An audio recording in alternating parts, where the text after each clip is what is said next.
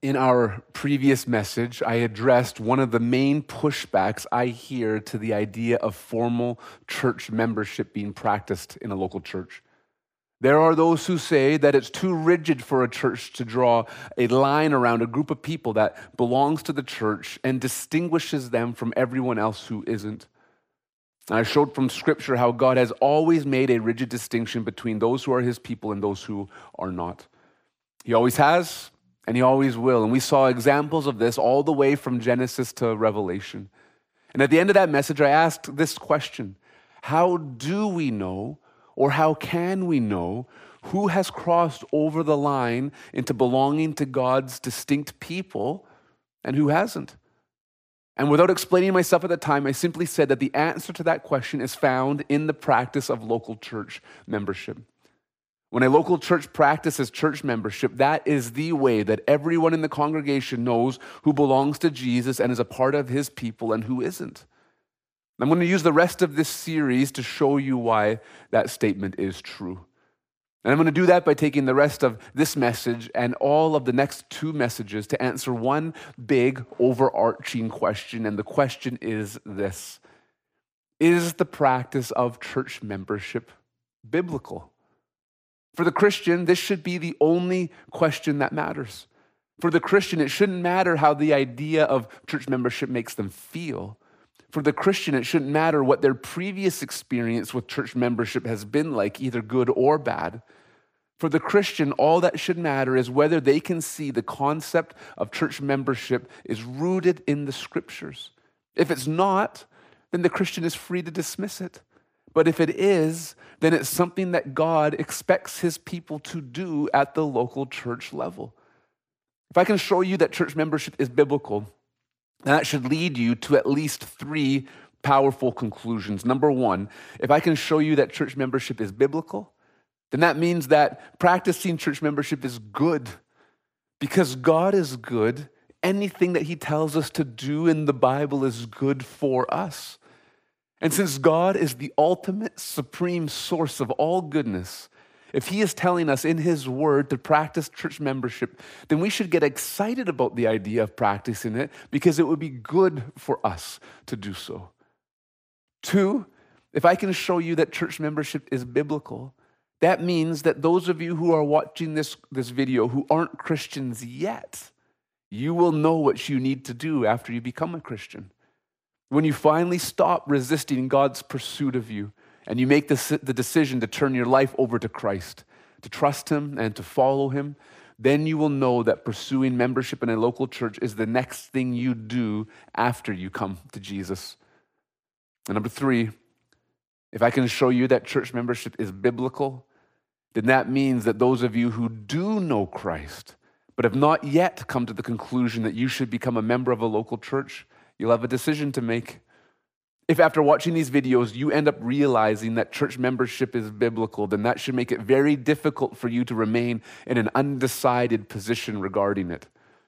If you are shown the biblical nature of church membership from the Scriptures, and you are a Christian, there would only be one appropriate next step for you to take: to obey Christ and to pursue becoming a member of a local church. And here's the thing I believe God is going to show you. Church membership is biblical. Now here's my first argument that I'm going to make. I'm going to take the remaining part of this message to unpack it. My first argument for the biblical nature of church membership. We can see a pattern of formal membership practiced by God's people all throughout the Bible, in both the Old and the New Testaments. Therefore, church membership is biblical. Think about this for a second. Wouldn't it be reasonable for us to conclude that church membership is biblical if we saw that the people of God have practiced formal membership throughout the Bible? What if, when we looked in the Old Testament, we saw that the Jewish people practiced membership in a formal way as it related to them belonging to Israel? And then what if, when we turned our attention to the New Testament, we saw that Christians practiced the same kind of membership that formally included them and identified them as belonging to the church? If we can see a pattern where the people of God in the Old Testament practiced membership for centuries, and then we see those same practices instituted by the early church in the pages of the New Testament, if we can see that pattern plainly throughout the Bible, would that be enough for us to deem the practice of church membership as being biblical? I think the answer would be yes. So let's take a look at it. I'm going to highlight 8 patterns we can see in both the Old and New Testaments where aspects of membership are practiced by God's people. And as we look at these 8 patterns, pay attention to how they make God's people distinct from everyone else in the world around them. So here's pattern number 1. There has always been a specific one-time event that brings a person into the distinct group of God's people.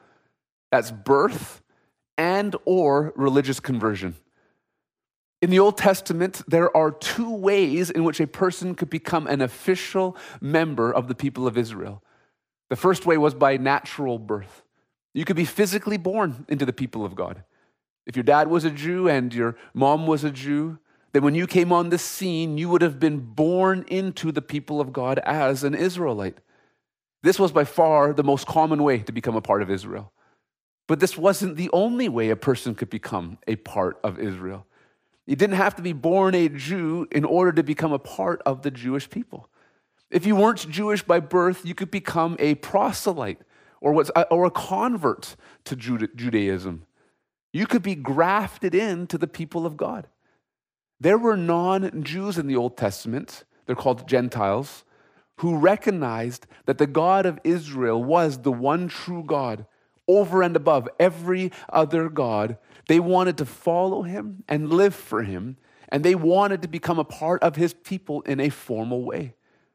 You can read about Gentiles becoming a part of God's people in Isaiah chapter 56, verses 3 through 7. Gentiles were religiously converted, and they became a part of God's people by choice. They weren't born into Israel. They chose to become a part of Israel by way of their conversion. So, in the Old Testament, there were 2 different ways a person could become a part of God's special people. Natural birth, which a person doesn't choose, or religious conversion, which a person does choose.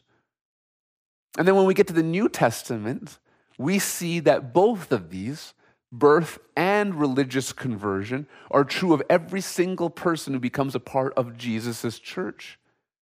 Both the decision to convert to Christ and the need to be born into God's family are at play. Every single person who has become a Christian over the past 2,000 years has had to make the choice to become one. You have to choose to become a follower of Jesus. No one's going to make that choice for you. No one is physically, naturally born a Christian the way a person was born an Israelite. It doesn't matter if both your parents are Christians. It doesn't matter if both your parents' parents are Christians. It doesn't matter if you come from a lineage where everyone in your family has been a Christian dating back 2,000 years ago to the time of Christ. Christianity isn't an ethnicity that you can be born into. Everyone who becomes a Christian has to make the choice for themselves to become one, to repent of their sin, to believe in Jesus, and to follow him with their entire life. It's called conversion, or repentance and faith, or just belief. You believe Jesus died on the cross to pay for your sins, to make a way for you to gain entrance into his family. You acknowledge your sinfulness before God, and you turn from that sin in your life, and you turn your life towards Christ. You receive forgiveness for your sins by faith. You choose that. And when you do, you have become a Christian and a part of God's family. That's the conversion part of being incorporated into the church. When a person makes this choice, they are in. But it's more than just a choice. There is a birth aspect to this process too. But it's not a physical birth. The birth I'm talking about is a spiritual one. Jesus says in John chapter 3 that to enter the kingdom of God, one must be born again. And that's because we are all born naturally or physically into this world, But when we were, we came into this world spiritually stillborn.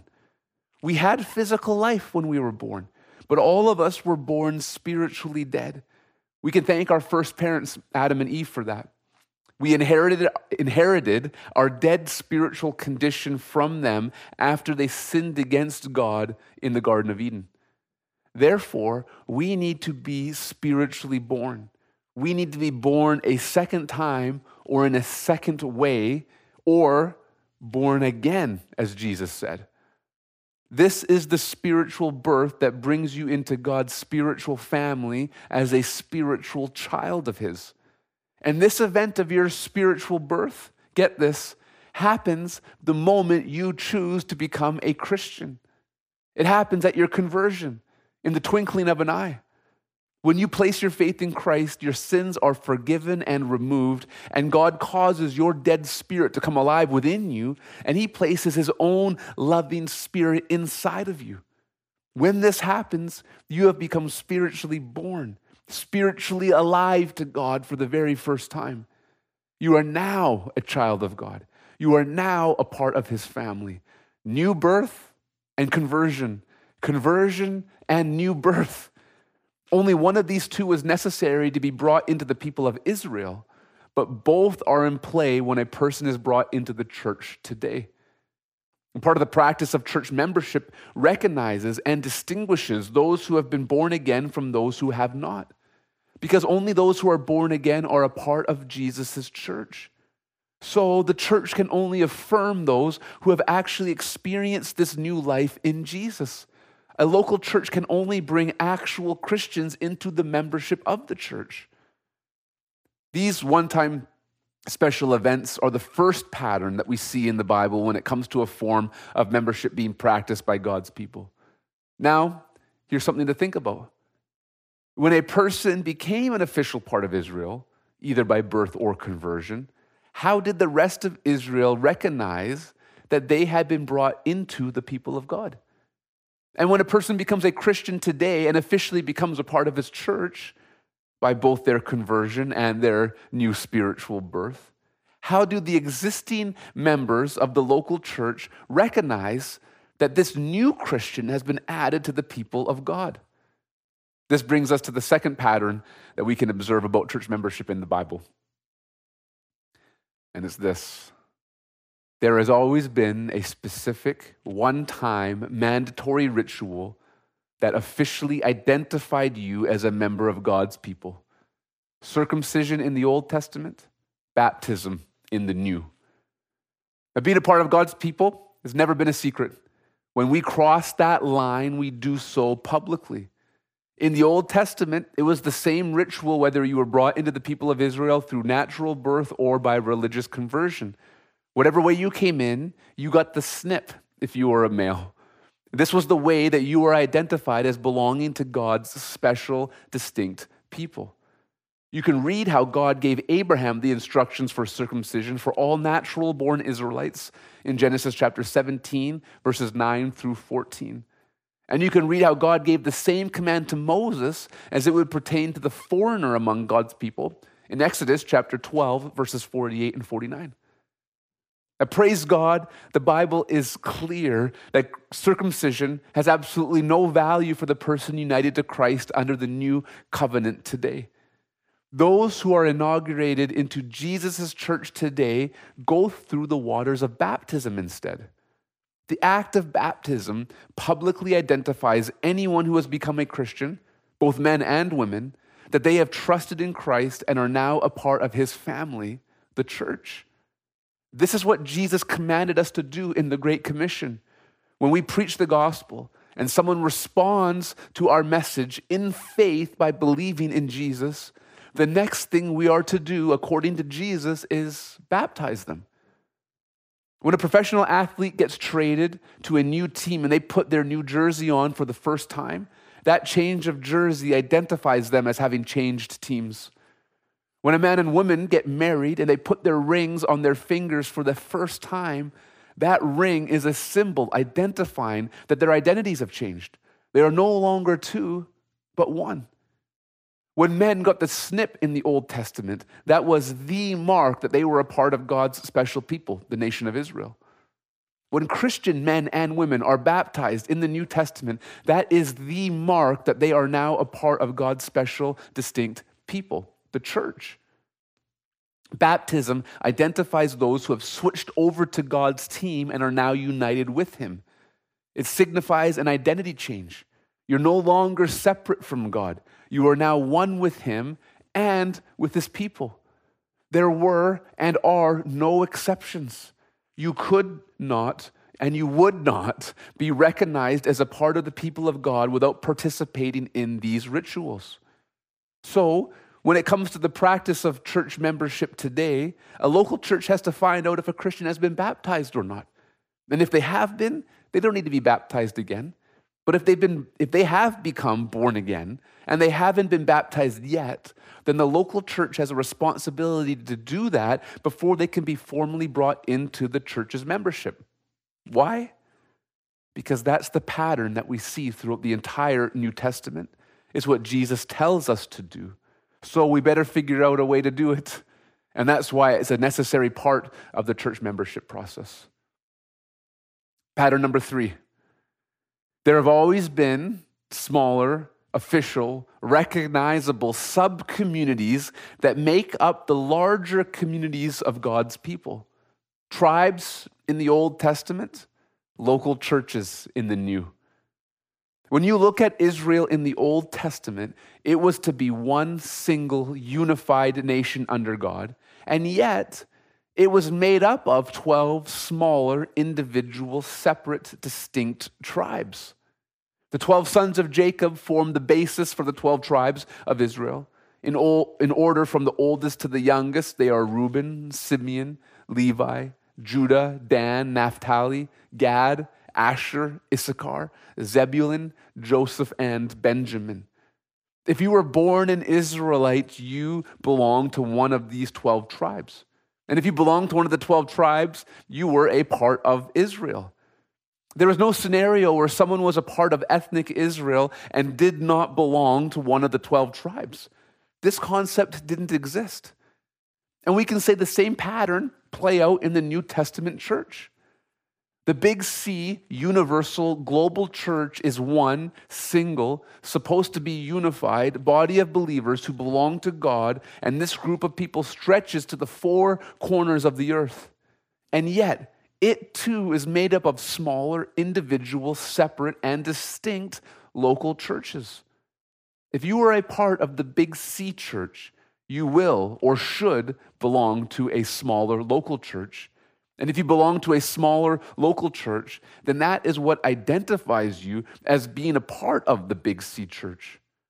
When you read the New Testament, the pattern is clear. If someone was a part of the Big C church, they were a part of a local church. Pattern number 4. The smaller sub-communities of God's people have always been distinguished from one another geographically. Each of the 12 tribes of Israel was given specific boundaries that they would live within. You can see this both when they came out of Egypt into the wilderness and when they crossed over into the Promised Land. After the Israelites left Egypt, God commanded Moses to have them set up their wilderness camp in a very specific way. Each individual person and each individual tribe didn't gather willy-nilly in the desert as each one of them thought best. They were given instructions on how to gather. They were told to gather according to the tribe that each was a part of. And each tribe was placed in a specific position around the tabernacle, which was always in the middle of God's people. You can read about this organization in Numbers chapter 2. Now here, I'm going to put on the screen, here's a picture of what it would have looked like in the wilderness. They maintained this tribal distinction for the 40 years that they wandered in the wilderness. And this distinction between tribes didn't disappear once Israel eventually took possession of the Promised Land. These geographical distinctions between the tribes remained. During the conquest of Canaan, Joshua allotted specific parcels of land to each of the tribes of Israel. You can read how Joshua distributed the land to each tribe in the book of Joshua, chapters 13 through 19. Now here's a picture showing us what their allotment looked like. Now, each of the 12 tribes was to live in a geographically distinct area from the other tribes. I hope you can see that this pattern can be plainly seen in the Old Testament. And when we get to the New Testament, we see that the same pattern of geographical distinction existed between local churches. There is only one church, just like there is only one Israel. But just like Israel was made up of smaller tribes, the church is made up of smaller tribes too. We call these smaller tribes local churches. And all of the local churches we see in Scripture are distinct from one another geographically. Each local church exists in its own geographical area. Here's a list of all the different local churches we see in the New Testament. The Christians who were part of the church in Ephesus, for example, weren't also a part of the church in Jerusalem, and vice versa. Every believer was a recognized member of one local church. So Jews in the Old Testament didn't jump from tribe to tribe willy-nilly. They weren't allowed to. And Christians in the New Testament didn't go from church to church willy-nilly either. Tribe hopping wasn't a thing in the Old Testament. Church hopping wasn't a thing and shouldn't be a thing in the New. That's because each tribe and each local church was its own distinct subgroup of God's people, and there was a level of formality involved with belonging to each one. If this same pattern were to continue today, every Christian would be a part of a particular local church that is unique and distinct from every other local church. Pattern number 5. There have always been specific leaders that oversee the sub-communities of God's people. There have been many men in Israel's history that held a position of leadership over the whole nation. First, there were the patriarchs, Abraham, Isaac, and Jacob. Then there were the deliverers or the judges, men like Moses, Samuel, and others. And after them came the long line of kings, beginning with Saul, and then David, and Solomon, and so on. And while these men provided leadership over the entirety of God's people, there were other men under their authority who were appointed to lead the smaller sub-communities of God's people. In Numbers chapter 1, verses 1 through 16, we see that Moses was the big L leader over all Israel at that time. And the men mentioned by name in this passage were each heads or leaders of the 12 individual tribes under Moses. In 1 Chronicles chapter 27, verses 16 through 22, David was king over all Israel. He was the big L leader, and the men mentioned by name in this passage were leaders over each of the tribes of Israel under David. We can see a pattern of there being one big L leader over the whole group of God's people with multiple leaders under them, providing oversight over the sub-communities of God's people. We can see that pattern plainly in the Old Testament, and we can see it plainly in the New Testament too. Jesus, he is the chief shepherd over his church, the big L leader in the church in the New Testament. He's the one, the only one. And yet he, like Moses and David both did, appoints under shepherds tasked with providing oversight to the smaller sub-communities of local churches that are under his care. As the church was growing in the first century, we can see that the leadership of each individual church was entrusted to biblically qualified men who were tasked with shepherding the church. Jesus is always the chief shepherd, but these men were to be the boots on the ground, so to speak, shepherding Jesus' church in a way that would honor Jesus and take care of the ones that he spilled his blood for. The Bible calls these under shepherds who pastor Jesus' local churches elders. The Apostle Paul says in Acts chapter 14, verse 23, that elders are to be appointed to lead local churches. Jesus' plan for his churches is that each of them have a plurality of elders giving oversight to them. And God gives us the qualifications that these elders must meet if they are to be given the responsibility of shepherding one of God's local churches. You can read what those qualifications are in 1 Timothy 3 and Titus chapter 1.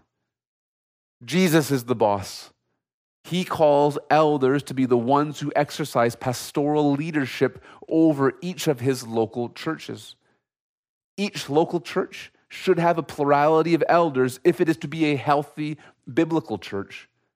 This is the biblical model for leadership in the local church today, and there is no other. When a local church practices church membership, it identifies those who are called to be elders over the church to serve it and lead it. And it calls those who are members of the church to submit to the authority that Jesus has given to these men. Church membership does this in a formal way because this is the pattern that we see in the Bible. Pattern number 6. Those who are part of the community of God's people have always been numbered. This is an aspect that some people really don't like about church membership today, the act of counting people and formally numbering those who are a part of the church. And you want to know why I have zero problem with counting our members in Gospel City and numbering them? Because God's people are routinely and systematically numbered in both the Old and the New Testaments. Although many people skip reading it, there's actually a book in the Bible called Numbers. And its name kind of gives its purpose away. It numbers people. That's like why it exists. We see in the Bible the numbering of Israel from the very inception of the nation onward. The 12 sons of Israel are numbered. 70 is the number of their extended family that went into Egypt. 600,000 men was the count of the nation when they left Egypt 400 years later. Moses counted the people under his care and divided them up into smaller subunits so that he could care for them better. If you remember, he did this at his father-in-law's advice. Jethro said this to Moses in Exodus chapter 18, verse 2. You should select from all the people able men, God-fearing, trustworthy, and hating dishonest profit. Place them over the people as commanders of, get this, thousands, hundreds, fifties, and tens. You have to count people to make these kinds of groups. We also read in the Bible of censuses being taken of the nation. Now, this went sideways one time when King David did it in a dishonorable way, but his sin didn't render the act of counting the number of people in Israel a wrong thing to do in and of itself. The numbering of the people of Israel was so detailed that those in charge could know who belonged to the nation before they were exiled, while they were exiled, and after they came back from being exiled. Read Ezra chapter 2 and Nehemiah chapter 7 for examples of this detailed numbering. The Old Testament is filled with the detailed numbering of those who not only belong to the nation of Israel, but who belong to its individual tribes as well. And we see this practice of numbering continue on into the New Testament with the church. There were various counts of Jesus' disciples.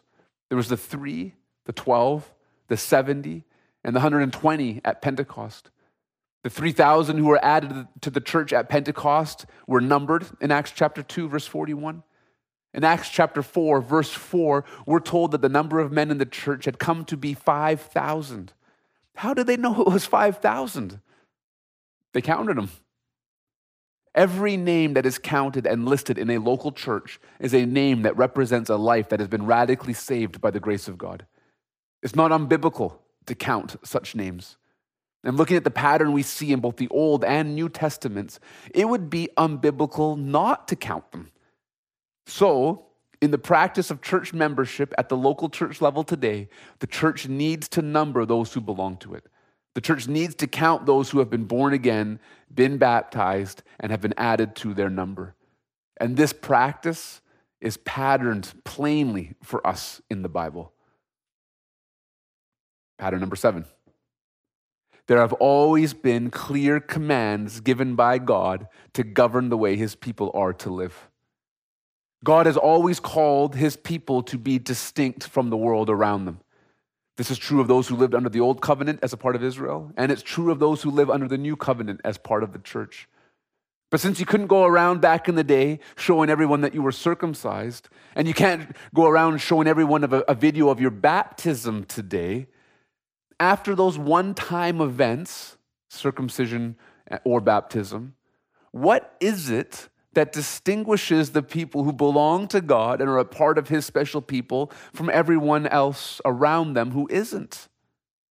Well, it's really a simple concept.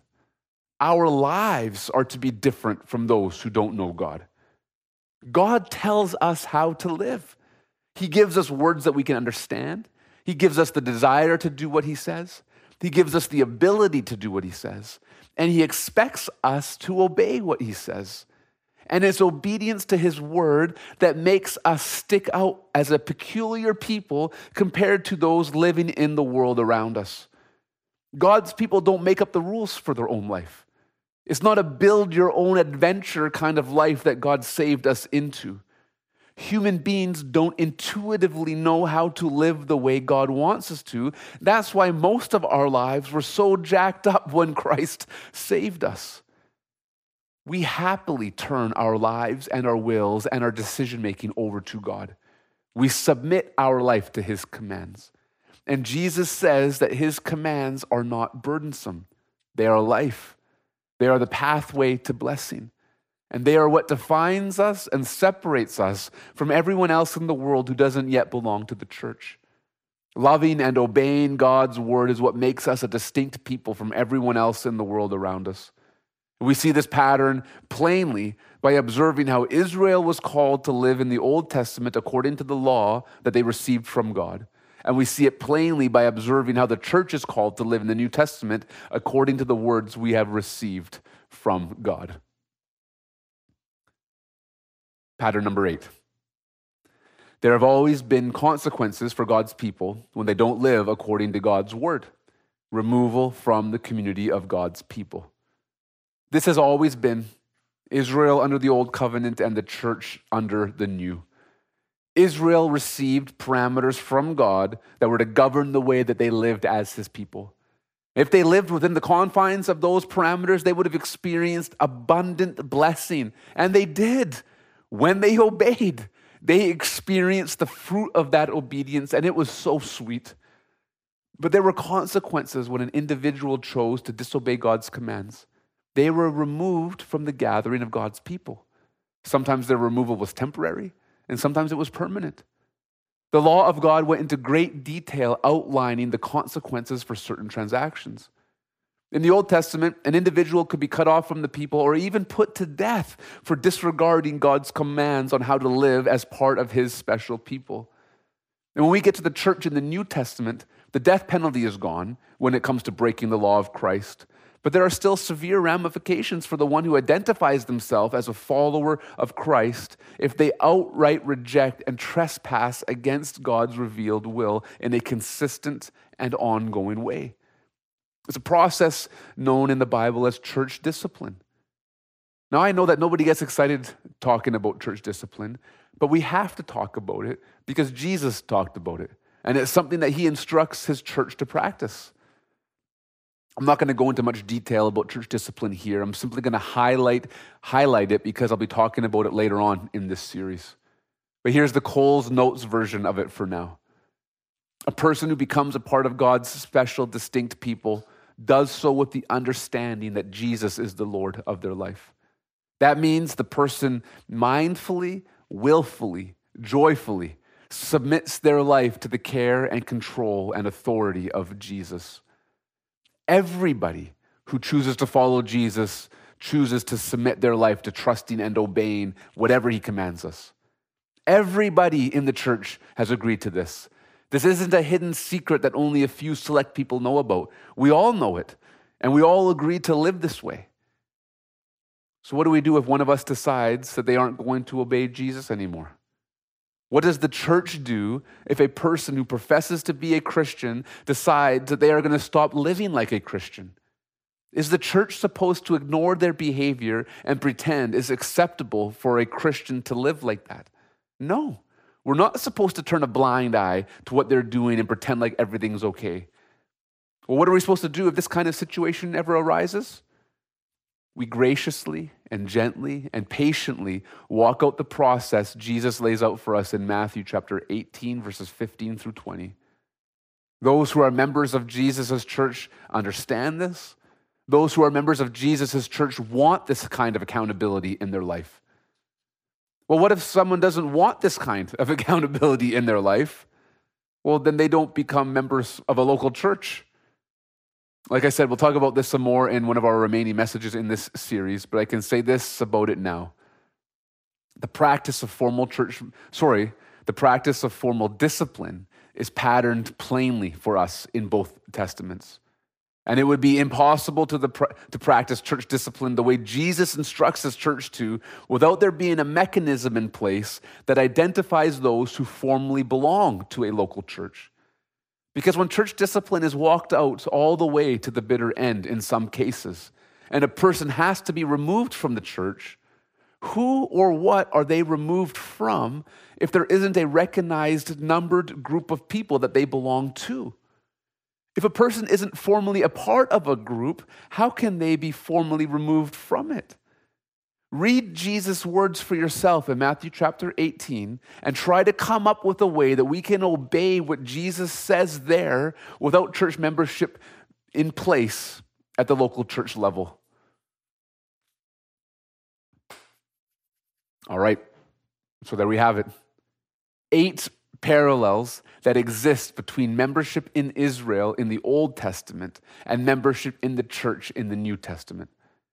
If we put practices like these in place here in Gospel City, where we try to identify whether a person's profession of faith in Christ is genuine, and if we do recognize that someone has heard and received the gospel, and we call them to get baptized and expect them to get baptized, and if we call them to formally give themselves to belonging to a local church who has its own elders and is distinct geographically from other faithful local churches, and if we formally number those among us who have not only given themselves to Christ, but have also given themselves to one another to do life together in a meaningful way, and if we teach these people and call these people and expect these people and encourage these people to live their lives according to the Word of God, and if these people indicate to us that they welcome the process of biblical discipleship in their lives, even if that means they need to be disciplined if sin ever becomes a practice in their life,